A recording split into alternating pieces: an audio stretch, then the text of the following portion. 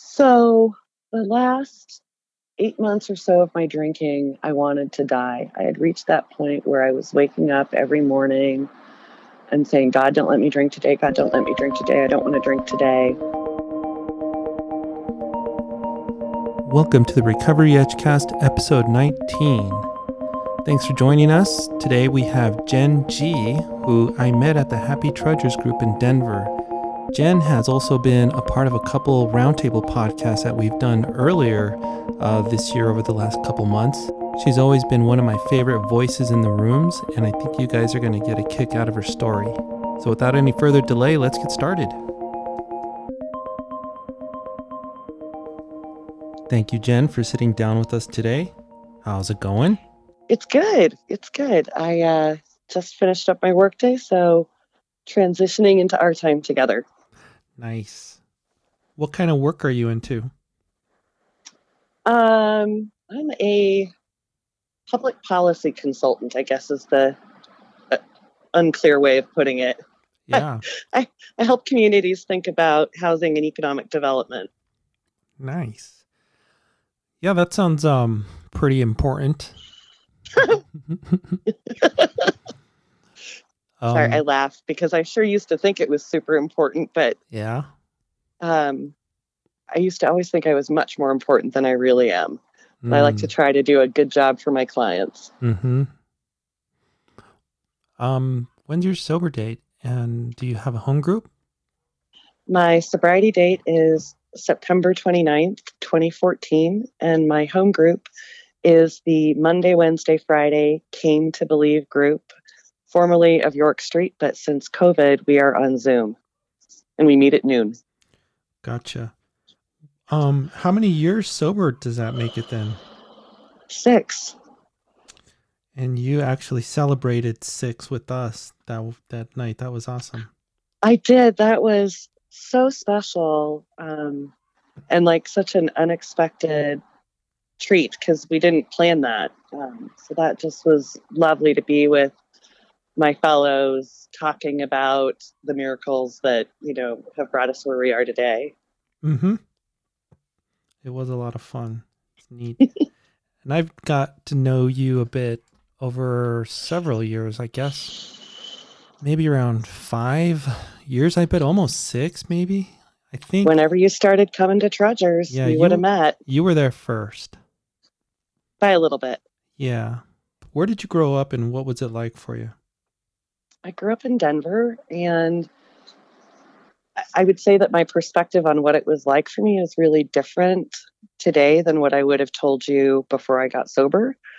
But I grew up in the West Wash Park area of Denver in the 70s and 80s and 90s.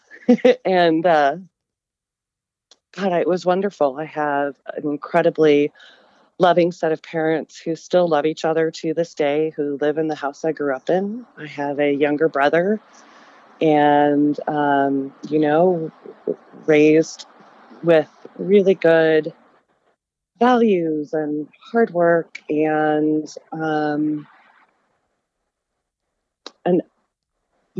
I was just a bit different. How By so? that I mean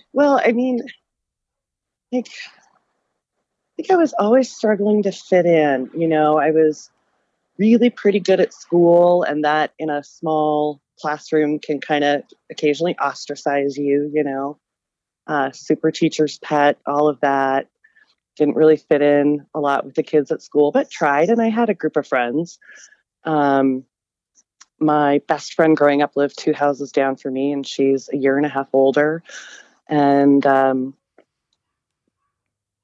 one of my striking memories of my childhood is I think it was the summer before 5th grade. I just remember being in my parents' basement, sobbing with my mom hugging me and just, crying about why no one wants to play with me and why no one wants to be my friend. And, in my little world, that was because my best friend had already been to 6th grade. And there's a big difference, between middle school and elementary school. And I don't know, I was really into theater. I loved getting to be someone else, and I loved getting to be the star.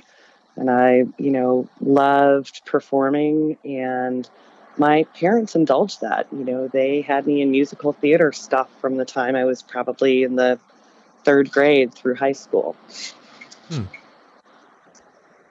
So then, if we fast forward a little bit, what was your high school like? Better.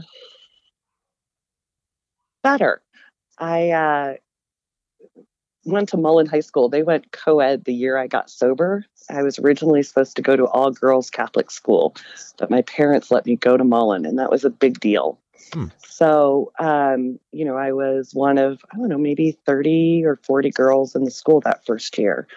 And so it was great because I'd always gotten along well with guys, and I got to go to every dance as a freshman, even though I was a nerd who didn't fit in. And I fancied myself, kind of new wave, punk rock before goth came out, alternative, and I'm so different. And I want to write dark poetry and smoke clove cigarettes and drink, and I did that. And, had a group of friends that I loved dearly, and all the high school dramas that go with that, So tell us about your tell us about your first drink then with your crowd. Well, my first drink came well before that. Okay. Honestly, I think I was fascinated by alcohol, even as a little kid, like always wanting a sip off my dad's beer. Like demanding when I was probably, in 8th grade to be served wine at Thanksgiving and Christmas. I really wanted to sit with the adults and not with my brother and the cousins. I wanted to be older. I wanted to be different. And I wanted that. I wanted that special thing that was on the table. And, I would drink what was left in glasses cleaning up, and always wanted to be a part of it, and demanded that my family indulge me. And, because we don't have any active alcoholics in our family, I don't think they, it was like, whatever, the French do it, the Spanish do it. I'm, one of my dad's brothers is in recovery, but in a sister alliance or fellowship. And he sobered up, when I was maybe 6 or 7. So I don't think my family made those kinds of connections until I was older. And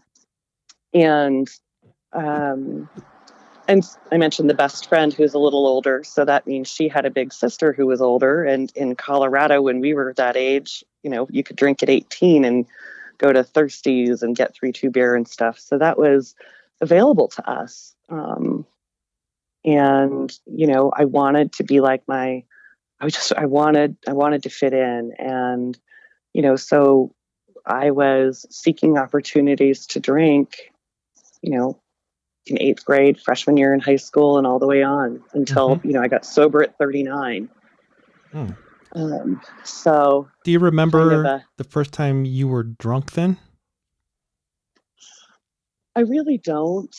I have a vague memory from early high school that, was out with the friend and her older boyfriend, and he had an apartment, and we got drunk and smoked some pot. And I just remember puking my guts up. But my reaction was, I shouldn't smoke pot. That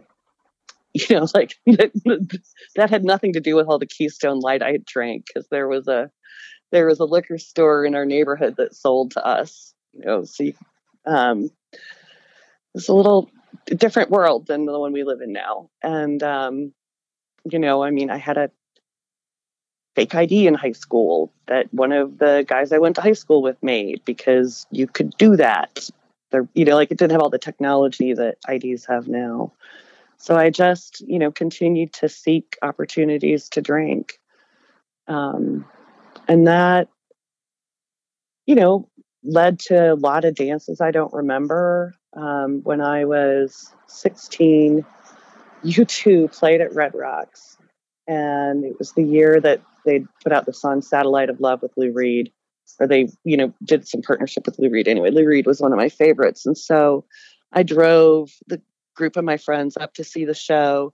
And when we got to the Red Rocks parking lot, I kind of triumphantly pulled out this bottle of vodka that I had bought, so excited to share it with them. And they all looked at me like I was crazy. And I drank it. I drank the whole thing. And was obviously so unbelievably drunk that my friends rolled me under my car and went to the show because they didn't want me to get arrested. So they figured if I was under the car, that would be safe enough. So I heard U2 play live at Red Rocks from the dirt of the gravel parking lot. Wow. And my response to that was I should not drink vodka.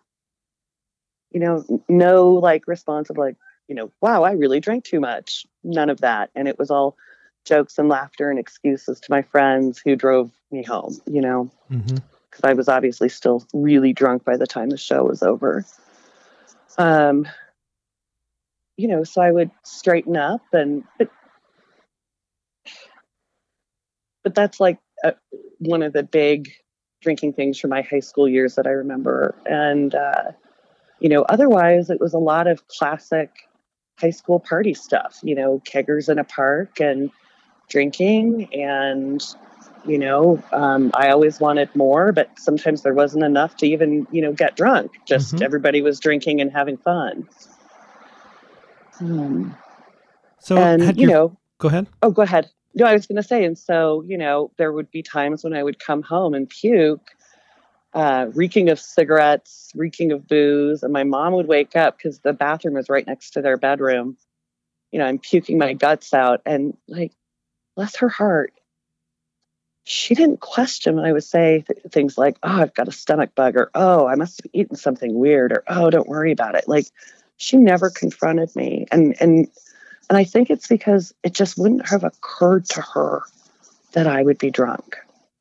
She just, would have had no experience with that. Or maybe she and my dad talked about it and said, let's not confront her. Who knows? But, there were periods in high school, my high school graduation, my best friend's mom snitched on me to my dad and told him I had a bottle of Jack Daniels in my room for graduation night. And Dad let me keep it, but he said, you've got to really watch your drinking because, in our family, some of the uncles that had preceded me who were long dead, or great uncles, had been alcoholics. And my dad thought that his oldest brother, who had died young, was an alcoholic. But again, like, never seeing it, never being around it had no meaning to me. And I think even then, like, drinking meant joy and being social and having all the pieces inside me fit in. And I was funny and I was pretty and I was adventurous. And I loved that. And it made me feel older and, different from who I was, which I really wanted. Yeah, you had mentioned earlier how you wanted to be an adult and part of. It seems like that was something that you were still chasing. Oh, yeah. And, I continued to chase it. I always wanted to be ahead of where I was supposed to be. Right. So, whether that was, I got my first job at 14 because I wanted to have my own money and my own independence. And I couldn't stand the idea of babysitting. Right. So I rode my bike to Bonnie Bray Ice Cream and was an ice cream girl with my little work permit from the state of Colorado. And as soon as I was old enough, I wanted to waitress at a Village Inn. And then when I was old enough to work someplace else that served booze, I wanted to work there and make more money. I didn't want to live in the dorms in college. I wanted to get an apartment. All of those things are true. And when I changed schools midway through college, and when I got to the new place, CU Denver, I was like, oh, well, these classes are great, but this one looks too easy. So I'll see if they can let me into the graduate class. I always wanted, more like proof that I was really someone. More validation. Right? Yeah. I mean, throw me a damn parade. Look at all I've achieved. Damn parade. Despite all my dark suffering and poetry and, punk music and new wave and, I'm so sad. Yeah. How did your relationship with alcohol change then in the dynamic when you were able to buy it yourself? It sounds like you didn't really have much of a problem getting it anyways. No. I'm laughing because the only time my fake ID was questioned was after I graduated high school and I went to Chicago with a girlfriend, and we were trying to get into this club in the Cabrini Green neighborhood in Chicago in like 1993. Mm-hmm. Not a good spot for two young women to go on their own. And, I basically fought with a doorman that was my real ID and my real name, and he eventually let me in, but that was the last time I ever really needed to use it. In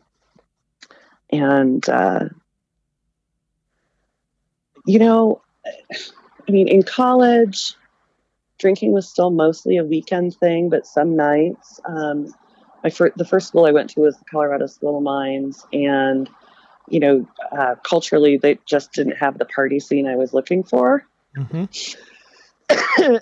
But a good friend from high school went to DU, and so I pretty much spent every weekend of my freshman year in college in her dorm room at DU, partying with the fraternities and sororities. Mm-hmm. And, I think that what goes along with all of that, right, is drinking way too much, blacking out, making out with people that I didn't know, but thinking it was the best thing on the planet. Like I was so free and so adult and so fun and so special. Did you have anybody come in and tell you that you had a problem?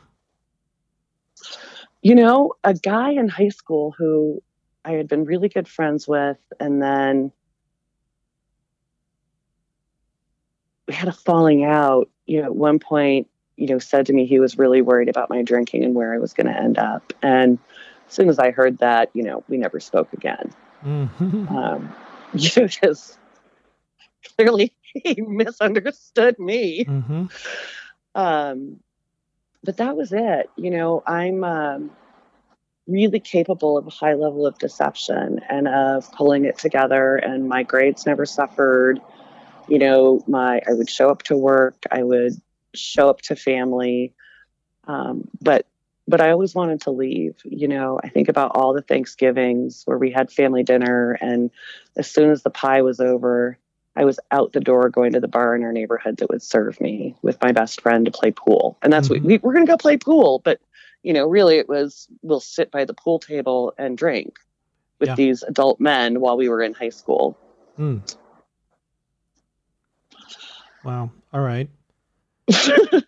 Well, it's just sort of what you do. If you want to drink, you go where the booze is. Yeah. And it just reminds me, how you are, hanging out with grown-ups and people that are ahead of the game, where you wanted to be kind of ahead of the game. Exactly. I was home. Yeah. And I could be whoever, Mm-hmm. Nobody knew I was a nerd, or nobody knew I was awkward, or nobody knew, how I was really probably quite insecure. And then I met the man who became my husband when I was 19. We didn't get married at 19, but I met him working in a restaurant. He was a cook and I was a waitress. And, he is 5 years older than me. So he was 24 when we met. And so, I just went where he went, and eventually would go to the bars that he went to. And the people who worked at the bars assumed I was old enough because I was with him. So, we had a great group of friends, in your early 20s, and you party and you work hard and close down bars and have adventures and romance and fights and fun. And it was all lovely. And I graduated college and started grad school and got my first job and finished grad school and was kind of off on the, professional, I want to rule the world of small town consulting. Yeah. But I laugh because I just I started work at this consulting firm, and within the first 3 months, I was like, I want to be a partner. Like, what does it take to be a partner? And I did all that it took to be a partner. And I was a partner by the time I was 27, just really driven. And like, again, drinking in my mind was like, this is what you do. Like, this is how business deals get done. And you drink with clients and you play in golf tournaments and get drunk all day. And, it's another sign that I've arrived, like how Bill Wilson talks about that. I had so many of those, like, I have arrived moments. And in my mind, I would have them, blown up like, I don't know, this is on a humongous, I don't know, really important stage. But in reality, I was at a conference at a hotel in Pueblo drinking with my client and some of her clients. Not like world-changing kind of stuff, just sort of really good but modest career stuff. But it was all about, being able to drink. I took pride in how much I was able to drink and still be like perfectly sober and or keeping it together. And one of my first big projects was doing work for a state agency that had money to invest in an anti-drunk driving campaign. And so I got to do all the market research around persistent drunk driving. And it terrified me that if I ever got a DUI, I would lose that job. So I just stopped driving when I was drunk and let other people carry the weight for me. Like my husband could drive or my friend could drive or I'd take a cab, but like I wouldn't be the one behind the wheel. Like it couldn't impact my drinking. You know what I mean? And I would arrange the world so that my friends would carry the weight of being the drunk driver because I didn't want to lose my job. So you have a high level capability of self-deception, as you said. Totally. And in your world right now, or back then, this stuff is still working for you. Yeah. I would have periods where I would really overdo it, and miss something important. But that really didn't happen until my 30s. I think through my 20s, the life I was living was pretty fun and adventurous and rough and tumble. And where my drinking was impacting my life was in just me wanting to leave family get-togethers or other events. And at the time I didn't know it was because I wanted to get drunk. At the time I thought, this is tedious, or, oh God, do I have to go to one more family dinner? And I hate that I used to think these things, right? But that's the cloud of booze. I don't see other people as, their own individual selves, right? They're just people in my play, that I'm running the show, and they're just there to serve me in some respect. Yeah. And, it's that just utter selfishness and self-centeredness of, I need to be the best. I need to be the star. I need to get all the kudos. And I also don't need to follow any of the rules. You know what I mean? Like the rules don't apply to me. And in your 30s then, when did you start noticing, or give us an example of a time when you started noticing that this stuff isn't working like it used to? Alfredo, I really didn't come to that conclusion until the last year of my drinking. My world kept getting smaller and smaller. I, was a partner in that old business. And after 2001, we had some major economic impacts in the country and our business shrank, and I was really afraid. So, in classic selfish and self-centered alcoholic fashion, I started going to a bar in Cherry Creek at like 3 p.m. with another partner to plot our next move. But really we were both afraid and wanted to drink. And I just sort of made the decision on a Friday that I was going to quit that job, sell my shares, and start my own business. And I did that and never once talked about it with my husband. And, I just was, hey, here's what I'm going to do. And I was the primary breadwinner in the family. It's like, hey, I'm going to quit and do this and start my own thing. starting August 1st or whatever. That's pretty brave at that time. No, it was just like that overconfidence and that, okay. I'm afraid of what this environment is looking like and it's going to be hard. So I'm going to do my own thing and my clients will go with me. And many of them did. And for the first year, that was pretty cool until I got to know all the other people on my block who worked from home. And some of them liked to drink too. And so, I slowly over time wasn't working a full day, right? I was just putting in a couple hours here and there to keep people off my back, keep things going. I wasn't doing any marketing, and I was drinking a lot alone in the afternoons.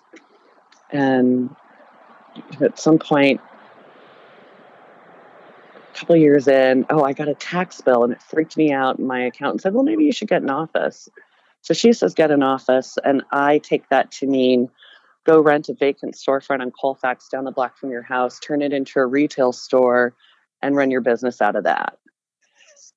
Like, she was thinking maybe like spend $200 a month on a room. And I went on this ridiculous adventure, cashing out my 401k and all of this stuff to have this dream that wasn't really a dream until the moment that she said you should get an office. And that again was the next evolution of, I went into that business with my brother-in-law's wife, and it wasn't really a business. It was sort of a hobby where we hosted parties on second Saturday every month at Colfax, and we had art on the walls and we had booze for people to drink. And it was this glorious thing one Saturday night a month. And the rest of the time it was me sitting in there alone, staring at stuff, drinking. And not surprisingly, the consulting work dried up. And, we were going into the 2008 recession. And a lot of my work was touched on residential real estate. So that all dried up and, people were going bankrupt. And I was looking at not being able to pay our mortgage. And so I started to look for a job and I needed a reference. Well, that old company had been the only other place I'd worked. And so like Jim in the Big Book, where he, goes back to work for the concern he once owned, I called them for a reference and they happened to have a project that they could use me on, and they brought me back. And that both saved me and I think extended my drinking for a while because I had a steady paycheck and they remembered me as being a rock star. And, instead I was slowly falling apart, where really all I could do was get up and go to work. And in those years when I was solo, my anxiety was so high. I could barely drive a car, and I was convinced it was all anxiety, but really it was probably withdrawal. Mm-hmm. And so I got a prescription for Ativan from my doctor to help manage my anxiety of being such a, smart businesswoman at a trying time. Mm-hmm. And, and instead that just was a way to replace my drinking. And periodically I would have moments of like, I've got to change my life. I've got to stop drinking. I've got to do something. Like, this isn't working. Why am I so miserable? And that was as far as it would get, just those like private moments writing in a notebook. Did your doctor ask you how much you were drinking? Well, sure, but I lied. Yeah. I think, I probably cut it more than in half, maybe by 75%. So I think I said maybe I had like 3 or 4 drinks a day. So really I was drinking probably 12 or 15. Mm-hmm. And my brother ended up owning a wine and beer shop. And so, I would help him with his books or his invoices in exchange for booze. But at one point, I stopped buying booze from him because, even though I got a great price, he would see how much I was buying, right? And he might think, well, that's for a month. And I was thinking it was for a weekend. So I started to become aware that, like, at the periphery, right? Like, never right in front of my face. I mean, I remember we hosted Thanksgiving dinner one year, and I think there were 12 of us, and I bought 2 cases of wine. And I was worried we were going to run out. But, most people don't drink 2 bottles of wine with one dinner. Right. But you're sweating but 2 cases. Right. And thinking, and I bought beer and whiskey and stuff on top of that. But yeah, of course, because, I got to have a full display. And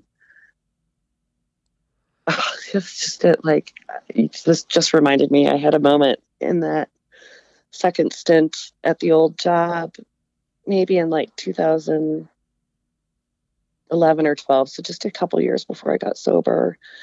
And I was going to have some of my coworkers over to talk about a business thing. And I, being the good hostess, I said, well, what do you like to drink? And each person kind of told me what they like to drink. And I went out and bought a shit ton of all the stuff that they liked, right? And high end and all of that. So that when they arrived on the dining room table, I had this display of all their favorite beers, wines, and liquors. And they were all kind of uncomfortable with that because I was so proud of what I'd done. And we were there to talk about something for maybe an hour. And so they each had one drink, if that. And I had, $200 worth of booze. Didn't go to waste. But, again, that misperception of what I think is a normal amount or would be a really great hostess is, an insane amount of booze. Yeah, it was pretty skewed. That right? perception. So let's fast forward to when you hit your bottom or near it. So the last 8 months or so of my drinking, I wanted to die. I had reached that point where I was waking up every morning and saying, God, don't let me drink today. God, don't let me drink today. I don't want to drink today. Making my way out of bed, taking an Ativan and driving to get me through my 10-minute drive to the office. And I would go to the office and I would close my office door and I would get out a notepad and just write what the hell is wrong with me? I don't understand what's wrong with me. And that kept going. And I started to get really suicidal in my blackouts. And so I drank on my front porch year round. And I apparently started telling neighbors that I was going to kill myself. And, periodically through this time, my husband would say, do you want to go to rehab? I think there's something really wrong with you. I said, oh, no. I'm fine. I'll get it together. And I tried to quit drinking by smoking pot and eating edibles because those became legal that January of 2014. And that lasted a month. And I was so proud of myself that I didn't drink for that month. But I was high off my gourd the whole time. And I was bringing edibles with me to work and on airplanes and, everywhere. Because I needed something, I took a bite of an edible piece of candy on a plane next to my boss, right? That's how badly I needed to feel different than the way I was feeling the moment before. And that whole time, I never went out. And my birthday's at the end of January, so I went out for brunch with my 2 girlfriends. And, we sat down at the table in the restaurant. And I was planning to have an iced tea because I don't drink anymore because I proved I'm not an alcoholic because I didn't drink all those days. And the waiter comes up and my first girlfriend orders, a brunchy cocktail. And the second one orders a brunchy cocktail. And the next thing I knew, I was ordering a brunchy cocktail. Right? And I drank it. And I kept on drinking. And I went just as hard, if not harder, than I'd done the day before that 30 days started. And the day before I woke up sober was just any other day in this 8-month-long cycle of wanting to die, wanting to not drink, thinking I was changing my mind by late afternoon and having to leave work early to go get a drink and being blackout drunk by the time my husband got home from work at 7:30 or 8 or 9. during that period, I started to pass out and hit my face on my kitchen counter, gave myself a black eye and a nice scar on my nose. And the next day at work, I told everyone I tripped over the cat.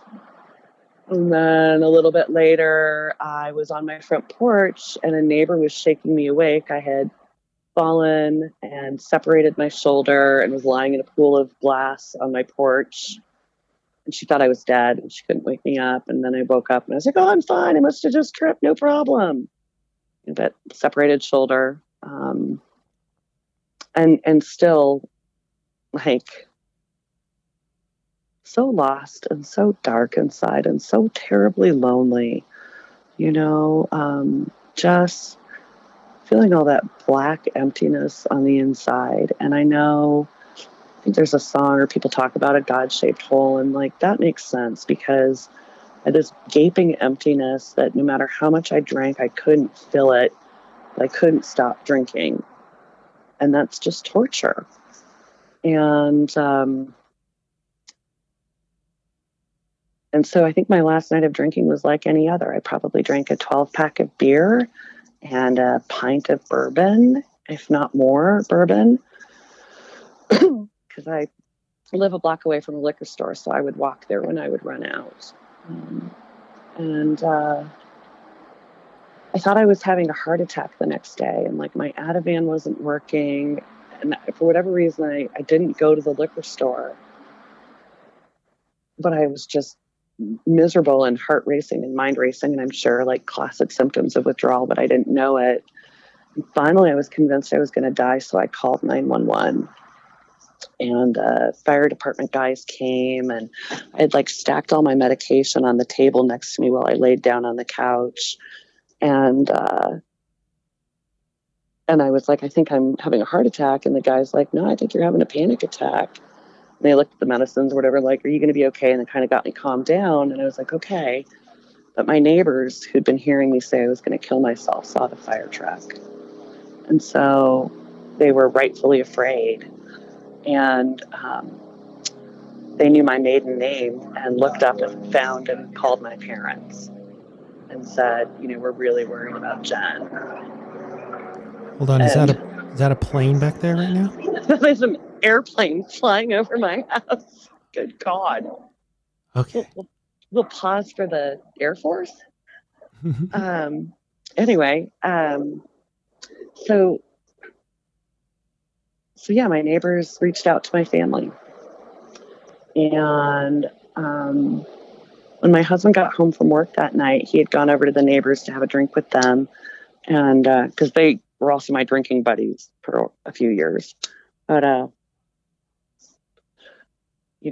Dave came home and said, they've called your parents. They're talking intervention. I don't know. They want to do something about your drinking. And I freaked out. And the next morning was a Monday, and I woke up at 6 a.m. and drove to my parents' house to convince them that I didn't have a problem with alcohol. I wanted to defend my drinking to the death.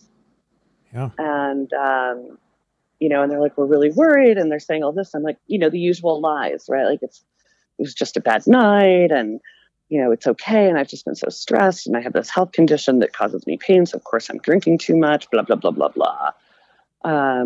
But it was like the walls were starting to crumble, like they knew something was wrong. And so I had to prove that I would be okay. Right. So I'm calling my primary care physician and trying to come up with a plan. And yet I wasn't drunk, and I was determined not to drink. And was like, okay, well, I'll go on a walk, right? That's healthy, blah, blah, blah. And I ended up walking around the lake in City Park, listening to music and saying the Hail Mary around and around and around. Because I wanted to be better, but I didn't know how. And I was really afraid of how that was going to come about. And so during that week, I made the plans like I was going to do outpatient. And then I got word that my family was going to do an intervention. So I called my primary care physician to ask her to please come to the intervention to tell them that I wasn't an alcoholic. And? And she told me that if someone offered her 30 days off, that she would take it. And she encouraged me to take it. Mm. Because she probably had my number, She's a great doctor. But, so that Monday, Tuesday, Wednesday, Thursday, Friday, I didn't drink. And it was terrifying. And I didn't know what to do. And I was on the phone at night with my best friends because they were going to be part of the intervention. So they were filling me in on all the intervention stuff and how they'd called my boss and all the bosses knew and, yada, yada, yada. And that Saturday morning, I went across the street to the house I'm looking at right now from my porch and had my intervention. And all through it, I was convinced that my plan of meditation, yoga, and outpatient was going to fix me. Mm. And I was going to turn down the help being offered. And I was, part angry and ashamed and terrified. And also, I had evidence. I was 5 days sober. So that was proof I was not an alcoholic. And so I started my protestations at the end of it, right? No, I've got a plan. And finally, my husband just said, Jen, what do you have to lose? And for some reason, that broke through all of my denials. And I just said, okay. And the next thing I knew, I was off to a treatment center. So you did 30 days at the treatment center? I did 30 days at the treatment center. Good food and a big book. It was really good for me to be in treatment. I know so many people, don't have that opportunity. And, I think maybe you came in off the street. Yeah. I did. Yeah. So I can't fathom that, honestly. And I think it's partly because I was so tied up in my job, which was the last thing that was kind of partially functioning in my life, that that going to treatment for 30 days and following someone else's schedule and doing what they told me was really humbling. And also really freeing because I didn't have to pretend anymore. I didn't know what I was doing. So there was no way for me to act my way towards the right thing because I didn't know what that was. I had no knowledge of alcoholism or anything. Driving up there, I thought I thought I could do a 30-day program in 2 weeks because I'm such an overachiever. I'm not surprised. I'm not surprised you would have thought that. Right, but that's part of that's part of how my alcoholism plays out, right? That crazy ego and all of that. But so then you finished 30 days. Yep. And I did the one thing they told me to do, which was the day you get out, go to a meeting of Alcoholics Anonymous. And I did that. What was your first meeting like? Well, they had advised us to go to women's meetings. And so I found a women's meeting that was a big book study, which totally appealed to me, right? Because I'm a book girl. School books. I didn't know at the time that I was going to be a big book girl, but I went and it was 4 other women at a church, and they were reading, I think, stories out of the big book, but they were so kind and so loving, and I was so surprised that they knew I was new, and that was that. And then before I left the treatment center, I had outlined all of the meetings I was going to go to each day of the week, which was super helpful. So the next day I walked into Treasures, and that was my first home group. And what a relief it was to walk down those stairs and see a lot of business people, because I had this perception until I got to treatment that really only men were alcoholics, and alcoholic was a description of being homeless and drinking on the side of the road, right? Not that people who still showed up for work could still be alcoholics, right? Not people who still had their house or their car, who had not gotten a DUI, who had never been arrested. I mean, that's me. And so Trudgers was exactly the right room I needed to be in to start to dip my toe into this life. Did you get a sponsor right away? I did not. Let's see, I came in early November and didn't get a sponsor until about the first week of December. And I didn't ask her to sponsor me. One day she came up to me and said, I don't think you have a sponsor yet. Would you like to meet for coffee? And I found myself saying yes. And that was just so God working in her and working in me. And so by that time, I wanted to stay sober so desperately. And I was so afraid and so uncomfortable and awkward in my body and awkward in my life and awkward in my job. And she was so polished and so together and so like the picture of what, I thought a sober woman should look like. And she would meet with me and take me through the steps. And it was so extraordinary. I couldn't believe that a person like her wanted to talk to a person like me. And then we talked about our drinking. And I realized, I'm seeing her at 5 years sober. I'm not seeing her at 30 days, and she taught me so much, not just taking me through the steps of Alcoholics Anonymous, but how to be a closed-mouthed friend, how to show up on time and be present, and to not make her or any other person my God, right? To take God with me. And it's a gift I don't think I can ever repay. And I just, adore her to this day. What's it like today? Today I fit in my own skin and I know who I am. And all of those false trappings or outward signs of what would make it so that I'm okay and I fit and I'm a good person or whatever have all really changed. And it's funny because I live in the same house, married to the same man, thank God.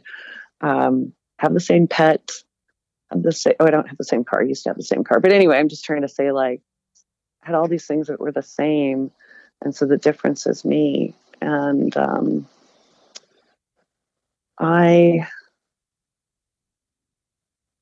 sobriety is a journey. And I think it's really true how, people say the best years of your life are ahead of you. The last 6 years of my life have been extraordinary. I mean, first of all, because I'm not drunk, but also because I'm comfortable being honest. I feel like I've been given a purpose. I think that when God gives us sobriety, it's to use us to help other drunks, right? And we can help other alcoholics when no one else can. And I have that from my own experience being the drunk being helped, and from being given the gift of working with other women. And God and I just have the ability to love and have a capacity for joy. And I don't want to leave Thanksgiving dinners early anymore. My parents are older. I don't want to miss another time with them. And I have a capacity for gratitude and all of that. But, I'm still flawed. I got really dark in April this year or March, whenever all this COVID quarantine stuff happened. I got really dark and,